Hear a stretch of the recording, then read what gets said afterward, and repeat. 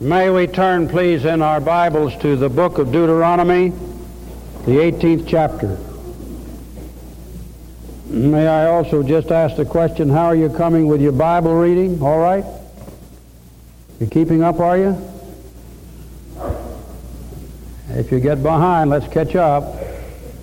And when I get back, I'll ask you again. I'll be reading mine every day while I'm out in India. And we'll move along together. Deuteronomy 18:18, I will raise them up a prophet from among their brethren like unto thee, and will put my words in his mouth, and he shall speak unto them all that I shall command him. Now may we turn, please, over to Acts chapter 7, verse 37.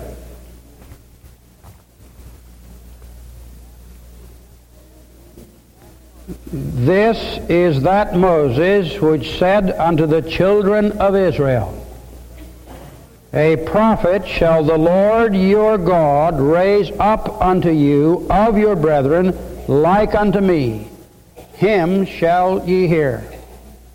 This is he that was in the church in the wilderness, the angel which spake to him in the Mount Sinai and with our fathers, who received the lively oracles to give unto us.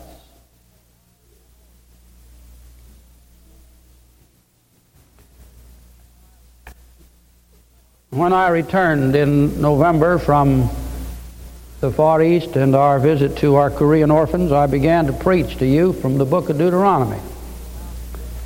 And I have been expounding this portion of the Holy Scripture ever since.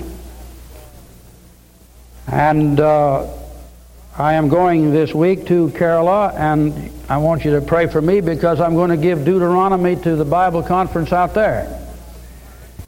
And then when I return the month of February, which is our great stewardship month in our church, I also am going to deal with the book of Deuteronomy because you've got so much about tithing in it. And all these lessons which are in Deuteronomy for us there. Today I thought I would try to develop something out of Moses which is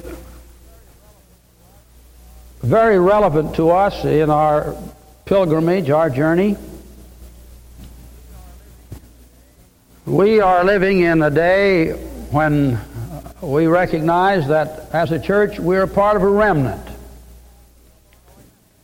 And we rejoice in the fellowship we have with other remnants in this country and in other countries. And we recognize that our unity with them is a unity which is in Christ, which is spiritual, and which is based wholly upon the Word of God. We also are emphasizing that we have communion with the saints in glory. There is a great company on the other shore. And in fact, there's more up there who've been members of this church in the years that we've been here through these years than there are sitting here now. One by one, we take our place on the other side, and the Lord calls us to hear Him say, well done. And we know that we have fellowship with the saints in glory. They look upon Christ by sight. We are down here and we behold Christ by faith. But they live in Christ and we live in Christ, and together we live. And we're conscious that of all the saints in every age, we are united in the blood and in the covenant that the Lord has given to us. Now, what I would like to develop for you today, if I may, is something which will cut across the thinking of some people that aren't just exactly straight on some of these scriptural truths. But in this passage in Acts, there is a reference to the church in the wilderness. And the word used there is ecclesia. Same identical word that Paul uses and used all through the New Testament for the called out ones, the church of our Lord. And furthermore, we're told that Moses spoke of Christ, but the Christ of whom he spoke was in the church in the wilderness. Moses predicted that God would raise up from among his brethren one something like Moses himself, and that they were to hearken unto this man. And then Stephen, in his great message, as he gives it here in the 7th chapter of the book of Acts, gives the inspired and infallible identification. Moses was talking about Christ, the same Christ in whom you and I believe. And furthermore, Stephen tells us that this Christ of whom Moses spoke was actually in the midst of the people, dwelling in the church that was in the wilderness. And what I would like to do is to develop this portion of the Scripture that deals with the church and our relationship to the church in all these centuries. We have a glorious heritage, and we have connections back there that can be a blessing to us today, as we know our fellowship and the succession which is ours as citizens of this kingdom of our God and of His Christ. And what stands out in relationship to Moses in this connection is that Moses was saved by faith. He was the lawgiver, but the law didn't save him. Moses looked to this Christ, the same Christ to which we look. And he saw ahead, and he saw in Christ the sacrifice which paid the penalty for the law which Moses delivered and which the people broke. And where Moses stood back there in that day, he looked forward to a cross which would atone for the sins that involved the breaking of the very law that he had delivered. And beloved, no matter where you stand in the great economy of history and the great succession of time in relationship to the gospel of Jesus Christ, there's only one place you look to find life, and that's the cross. Jesus Christ said, Abraham rejoiced to see my day, and he saw it. Abraham looked forward to the cross and to the day of Christ, and Abraham was saved by faith, and he was justified by that faith. Moses, the great lawgiver, looked forward to the same cross, the same Christ, and he says the day is going to come when the Lord will raise up from among thy brethren. He'll be of the seed of Abraham. He'll be of the seed of David. He'll be the seed of the woman. He'll rise up, and when he comes, God says, I'll put my words in his mouth. And when I was reading that just a few moments ago, there was something that struck my mind, and I want to stop and give it to you here. Words, it's plural, not just word. He says, He'll put my words in his mouth. Beloved, you and I believe in the plenary inspiration. We believe that every word that Christ spoke was the word that God wanted us to have, and every word that the prophets and the apostles have given us was under divine inspiration, and that this inspiration extendeth to the choice of words used in the communication to us. We believe in verbal inspiration of the Scripture. And that is what's being laid aside and rejected in this new confession of 1967. They can't accept that anymore. But Moses said, the Lord will put His words in the mouth of this one, and then whatever He says unto you, you are to hear. And if you don't hear it, you'll be held accountable. at the judgment bar of Almighty God. Moses looked forward to Christ. As a matter of fact, everyone in that succession, from the day that Adam was told that the seed of the woman would bruise the head of the serpent, everyone in that succession down through each generation looked forward to that day when there would come that one born of a virgin, and he would bruise the head of the serpent, and he would bring deliverance to Israel, and this was the Messiah. Now we stand at this juncture in the course of human history, and we look back to that same hour, that same cross, that same Christ, that same sacrifice, and we believe in that Christ to the saving of our souls, just as Abraham believed in that Christ to the saving of his soul, and just as Moses believed in that Christ to the saving of his soul. There has never been any other way of salvation than by grace through faith. Never. And any form of modern dispensationalism, any form of sectarian teaching which abounds today in so many of our cults, which seeks to divide up the teachings of the Scripture in these matters and give you some form of access to God in this dispensation different from another dispensation, just tell them, my friend, they don't know the Scripture. There has only been one way and one route and one path, and Jesus Christ said, I am the way, the truth, and the life, and no man cometh unto the Father but by me. And that was just as true in the day of Abraham as it was in the day he spoke it. And it's just as true today as it was in the days of Moses or any other prophet of the Old Testament. Beloved, the throng in heaven that's going to sing of redemption will sing the same song. Thou art worthy to take the book and to open the seals thereof, for thou hast redeemed us to God by thy blood out of every nation and kindred and people and tongue. And you and I are going to stand before the Lamb washed in his blood. Abraham will stand before the Lamb washed in his blood.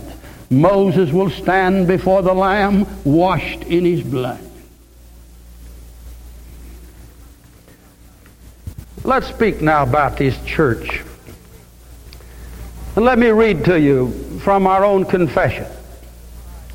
Since they're laying it aside now in the other Presbyterian churches, I think maybe I ought to read from it a little bit more frequently to you. But let me read you what our own confession says about this church. This great company of the redeemed who've been washed in the blood of the Lord Jesus Christ. Here it is, chapter 25, Westminster Confession. The Catholic Church, or Universal Church, which is invisible, consists of the whole number of the elect that have been, are, or shall be gathered under Christ, the head thereof, and is the spouse, the body, the fullness of him that filleth all in all. The visible church, which is also Catholic or universal under the gospel, not confined to one nation as before under the law, consisteth of all those throughout the world that profess the true religion together with their children, and is the kingdom of the Lord Jesus Christ, the house and family of God, out of which there is no ordinary possibility of salvation. Beloved, you just can't be saved if you haven't been washed in the blood, and if you haven't come into the kingdom of our Christ by the power of Jesus and by the Holy Ghost. Unto this Catholic visible church Christ hath given the ministry, the oracles, and the ordinances, we also call them the sacraments of God, for the gathering and perfecting of the saints in this life to the end of the world. and doth by his own presence and Spirit, according to his promise, make them effectual thereunto. Will you turn, please, to Acts chapter 7? We're just reading from it. Turn to this 7th chapter of the book of Acts, and notice this text. A prophet shall the Lord your God raise up unto you of your brethren like unto me, him shall ye hear. This is he that was in the church in the wilderness, the angel which spake to him in the Mount Sinai and with our fathers. And as the Lord Jesus Christ and his Spirit is present in the New Testament church, and the ministry which we have, the Lord Jesus Christ was present in the church in the wilderness, and he was there to minister and honor the word that God gave to the prophets. Beloved, we're a peculiar people when the world looks at us, but we're not a peculiar people to ourselves. We're a very strange people when the world looks at us. We don't carry on like the world. We don't get drunk. We don't drink. We don't carry on like the world. We don't have the worldly pleasures they have. We don't frequent the places they go to. We have no interest in them. And the world turns around and says, what in the world's wrong with those people? They just work night and day trying to tell somebody about Jesus. What in the world besets those people? Look at that man. He's got a nice wife. He's got a nice house. He's got children. Well, they don't have any fun. No, they don't out and get drunk, and they're not running around with a wild crowd. They go over to church, and their young people are as clean and nice. Beloved, the world looks at us, and it can't understand this. It can't possibly explain us. They delight in the things which pertain to the flesh, and to the lust of the flesh, and to the pride of life.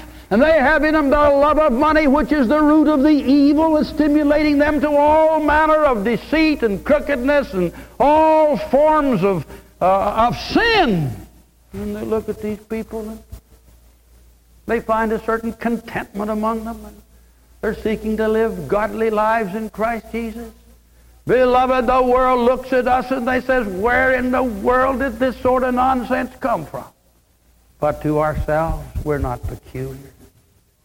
To ourselves, we're joined with a great host that goes back to Abraham and to Isaac and Jacob, and we're children of promise, and we belong to a great revelation of God's purpose, how he's calling out a people for himself of every age and every generation and every nation. There's neither Jew nor Greek, there's neither bond nor free, there's neither white nor black. All of us are united together at that cross and in that blood, and we've been cleansed and made the people of God by faith. And beloved, the greatest privilege, the greatest delight, the greatest possession that anyone on this earth can ever have is to be in Christ Jesus. That is it. Now, getting back to this confession that I was reading to you, may I go a little further. The purest churches under heaven are subject both to mixture and error. And some have so degenerated as to become no churches at all, but synagogues of Satan. Nevertheless, there shall be always a church on earth to worship God according to his will. And you and I, thank God, are a part of the continuing succession, and I believe our very presence as a church and our very struggle in our century, in the day in which you and I live, falls under this paragraph so decidedly. Some have so degenerated as to become no churches at all. And your pastor has completed a book which is now in the hands of the printers, and when it's off the press, 19 chapters, I want every member of this church to read it. And you know what the title of it is? The Death of a Church. The Death of a Church. And this great confession says that God shall always maintain on this earth a church which will present his covenant and preach his word. Now let's turn to Romans first, the 3rd chapter of Romans. Everyone turn in your Bibles, and I want to develop this for you. And then we'll move on into the Galatians passage together, and we'll see the solid substance of what I've just been expounding to you. chapter 4, Romans. What shall we say then that Abraham our father was pertaining the flesh hath found? For if Abraham were justified by works, he hath whereof to glory, but not before God. And what saith the Scripture? Abraham believed God, and it was accounted to him for righteousness. Now to him that worketh is the reward not reckoned of grace, but of debt. But to him that worketh not, but believeth on him that justifieth the ungodly, his faith is counted for righteousness. And beloved, I want to say to you people, if you're trying to work out your salvation, stop it. If you think for one moment that you can have anything good in your hands that you can present to God, forget it. Quit your trying. Quit your trying to work. Quit your trying to do anything. Look what we read here. To him that worketh not, but believeth on him that justifieth the ungodly, his faith is counted for righteousness. And if you're going to be saved, you must quit your works, quit trying to help yourself, quit trying to do anything. Just listen to the Word, listen to the gospel, listen to the message of salvation, and believe it in your heart, and you'll be saved. And you'll be justified. And you'll be the child of God. Now let's go a little further, because he then speaks of David. Even David also described the blessedness of the man unto whom God imputeth righteousness without works. Now verse 9. Cometh this blessedness then upon the circumcision only?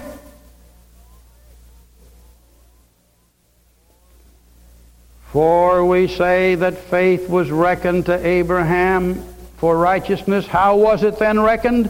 When he was in circumcision or in uncircumcision? Not in circumcision, but in uncircumcision. In other words, Abraham was saved before he got circumcised. He was saved. Circumcision, didn't have anything to do with that. Circumcision was a sign of this covenant and the relationship which we sustain, but circumcision didn't save him. And in the New Testament dispensation, it's baptism that takes the place of circumcision, and you get saved not by your baptism. You get saved by faith. And then the apostle continues as he develops this, because I want to go just a little further with you in it. Verse 11. And he received the sign, that is Abraham, of circumcision, the seal of the righteousness of faith, which he had, yet being uncircumcised, yet that he might be the father of all them that believe, though they be not circumcised, that righteousness might be imputed unto them also. And the father of circumcision to them who are not of the circumcision only, but who also walk in the steps of that faith of our father Abraham, which he had being yet uncircumcised. Now Abraham was saved before he was circumcised, but after he was saved he was circumcised. But the faith which Abraham preached will save every man everywhere, not on the basis of works or acts or deeds or circumcision, but wholly upon the basis of faith and faith alone. Oh, beloved, it's liberty to believe. It's liberty to be justified by faith and to know that your sins are pardoned and that you're a child of God. All right, let's read just a little further, because I want to get Moses in. Here he comes in just a moment. For the promise that he should be heir of the world was not to Abraham or his seed through the law, but through the righteousness of faith. For if they which are of the law be heirs, faith is made void, and the promise made of none effect. But the law worketh wrath, for where no law is, there is no transgression. Therefore, it is of faith that it might be by grace, to the end that the promise might be sure to all the seed, not to that only which is of the law, but to that also which is of the faith of Abraham, who is the father of us all. Beloved, Abraham's my father. who is the Father of us all.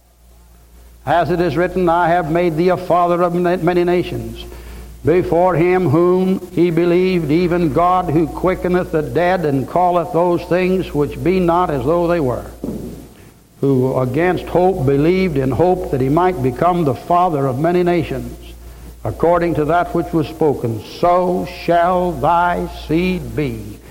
And being not weak in faith, he considered not his own body now dead, when he was about 100 years old, neither yet the deadness of Sarah's womb. He staggered not, Abraham staggered not at the promise of God through unbelief, but was strong in faith, giving glory to God. Beloved, don't you stagger for 1 minute when God says he'll raise you from the dead. He'll do it.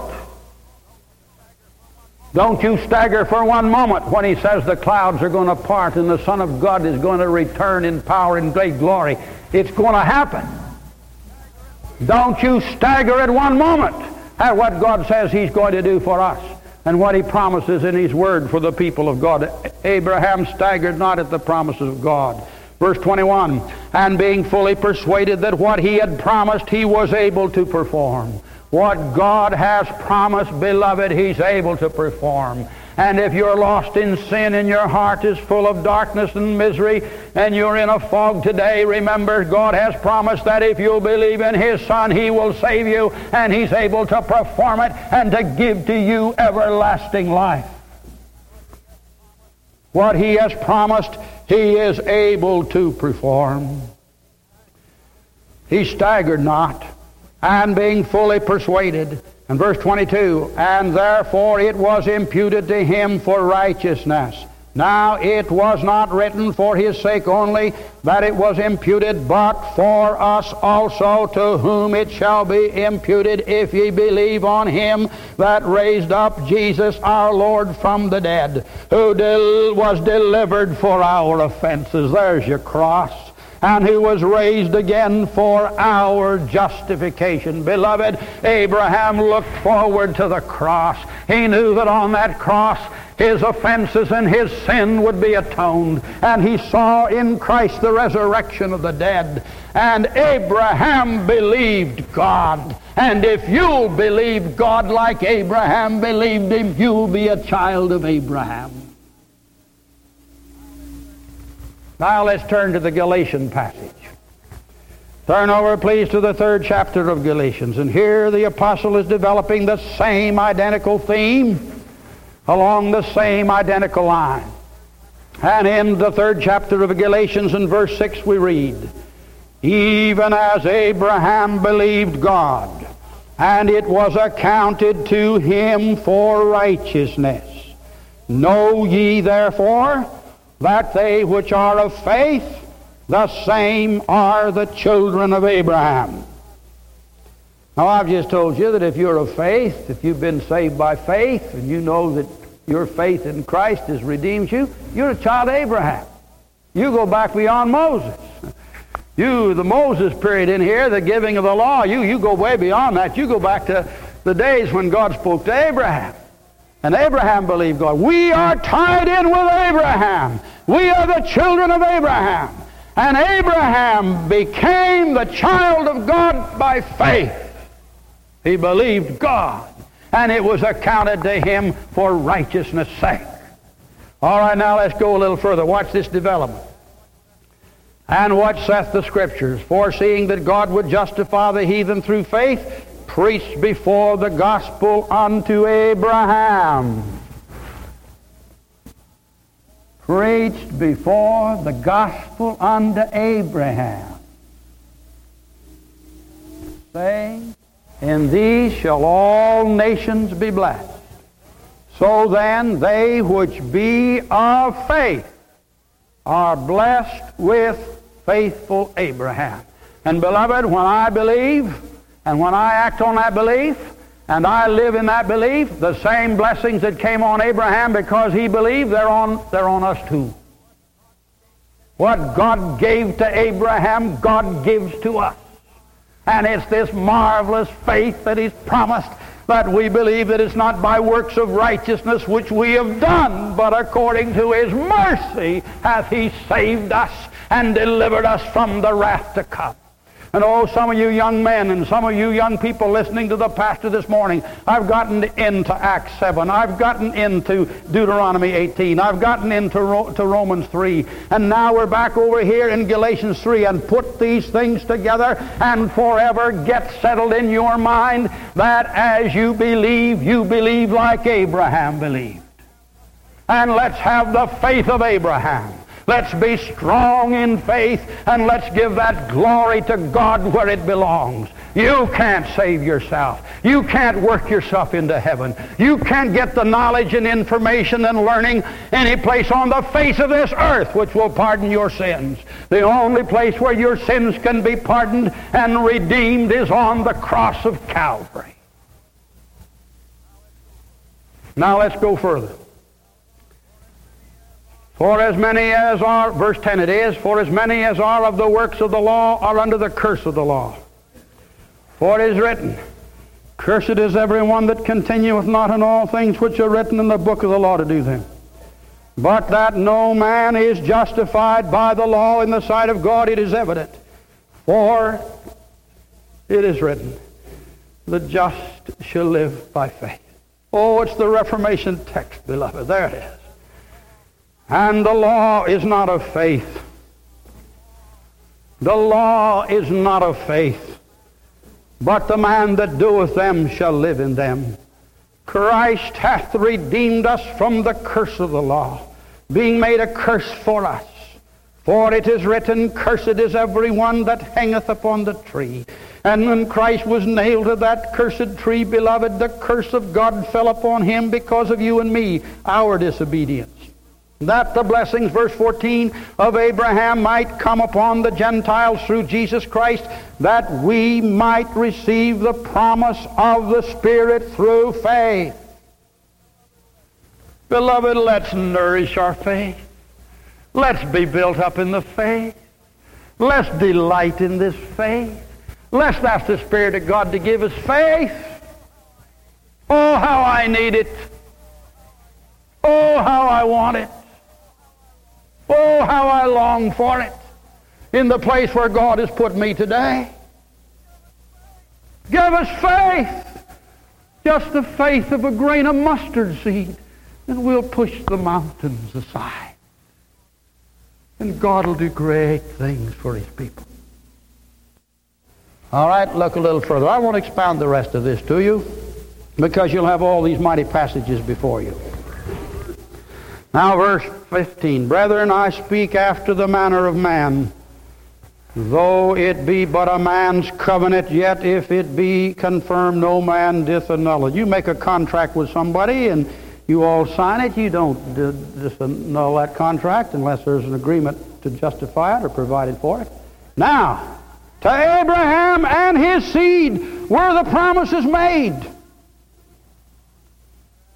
He saith not, and to seeds as of many, but as of one, and to thy seed, which is Christ. And here's divine revelation, interpreting infallibly the promise that God gave to Abraham. His promise that in his seed all the nations, should the earth be blessed, was the promise that Christ would come, and the promise would be not in Abraham, the promise would be in Christ. The blessing would not be in Abraham, the blessing would be in Christ. All that Abraham would have to do with it would be faith. Christ would take care of all the glory and the grandeur of the fulfillment of these promises. So he says it was Christ. Now verse 17, And this I say, that the covenant that was confirmed before God of Christ, the law, which was 430 years afterwards, cannot disannul that it should make the promises of none effect. In other words, here was Abraham, and then 430 years later you get Moses with his law, but the law that Moses gave and everything Moses brought in no way disannulled or modified the promise which God gave to Abraham, which was that he would be saved by faith. And the proof of that is that Moses himself said, The Lord thy God shall raise up unto thee a prophet like unto me. Ye shall listen unto him. Ye shall believe what he says. Ye shall put your trust in him. And this is the Christ which was in the church in the wilderness. There he was.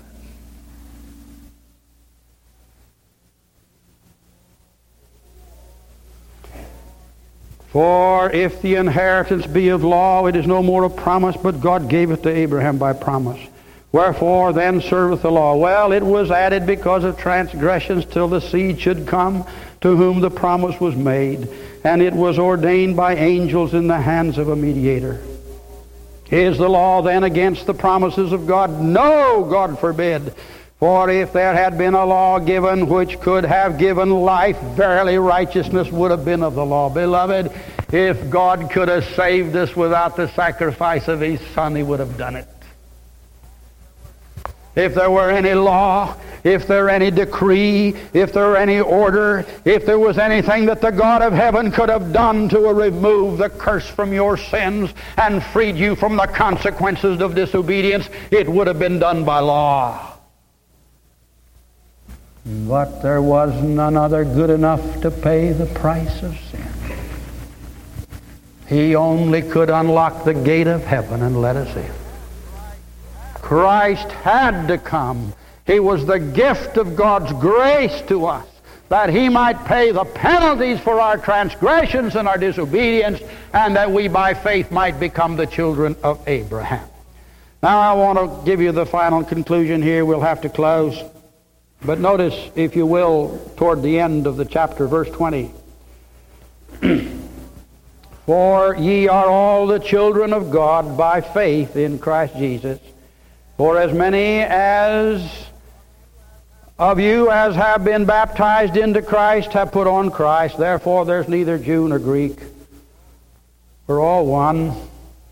Verse 29, and if ye be Christ, then are ye Abraham's seed and heirs according to the promise.